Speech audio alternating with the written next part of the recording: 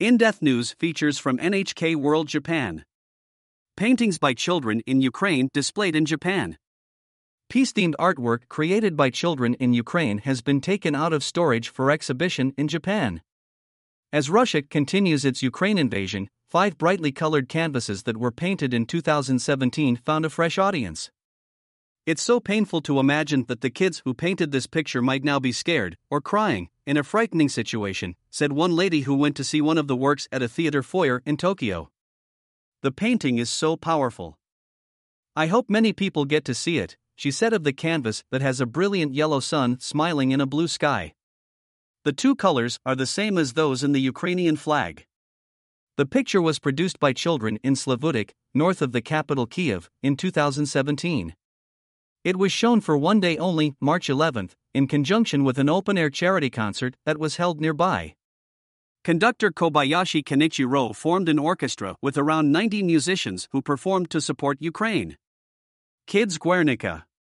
The painting exhibited in Tokyo, as well as 4 others shown in different parts of Japan, is part of a long-standing global art project called Kids Guernica.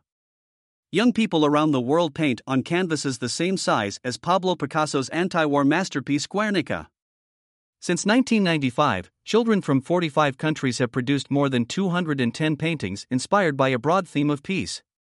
Support from fashion icon Kenzo.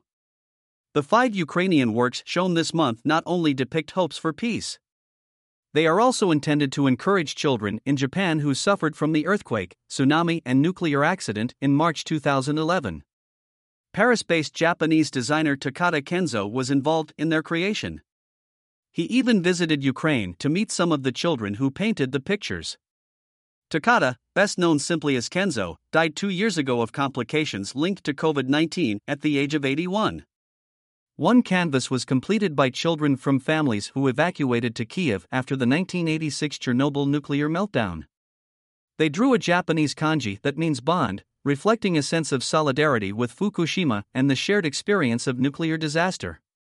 A few months before he passed away, Takata described the artwork as an opportunity to connect the hearts of the world together through art. In his later years, Takata took the artworks to more than 30 venues. Out of storage for public view. Exhibition organizer Watanabe Minoru was moved to take the Ukrainian paintings out of storage in a bid to encourage people to think about the current plight of children in Ukraine. He plans to hold exhibitions in several European cities. I want people to consider the kids in Ukraine who are suffering in fear, he says. The children who produced these paintings hope for a world where everyone can live in harmony. Araki Niwa. NHK World. Producer.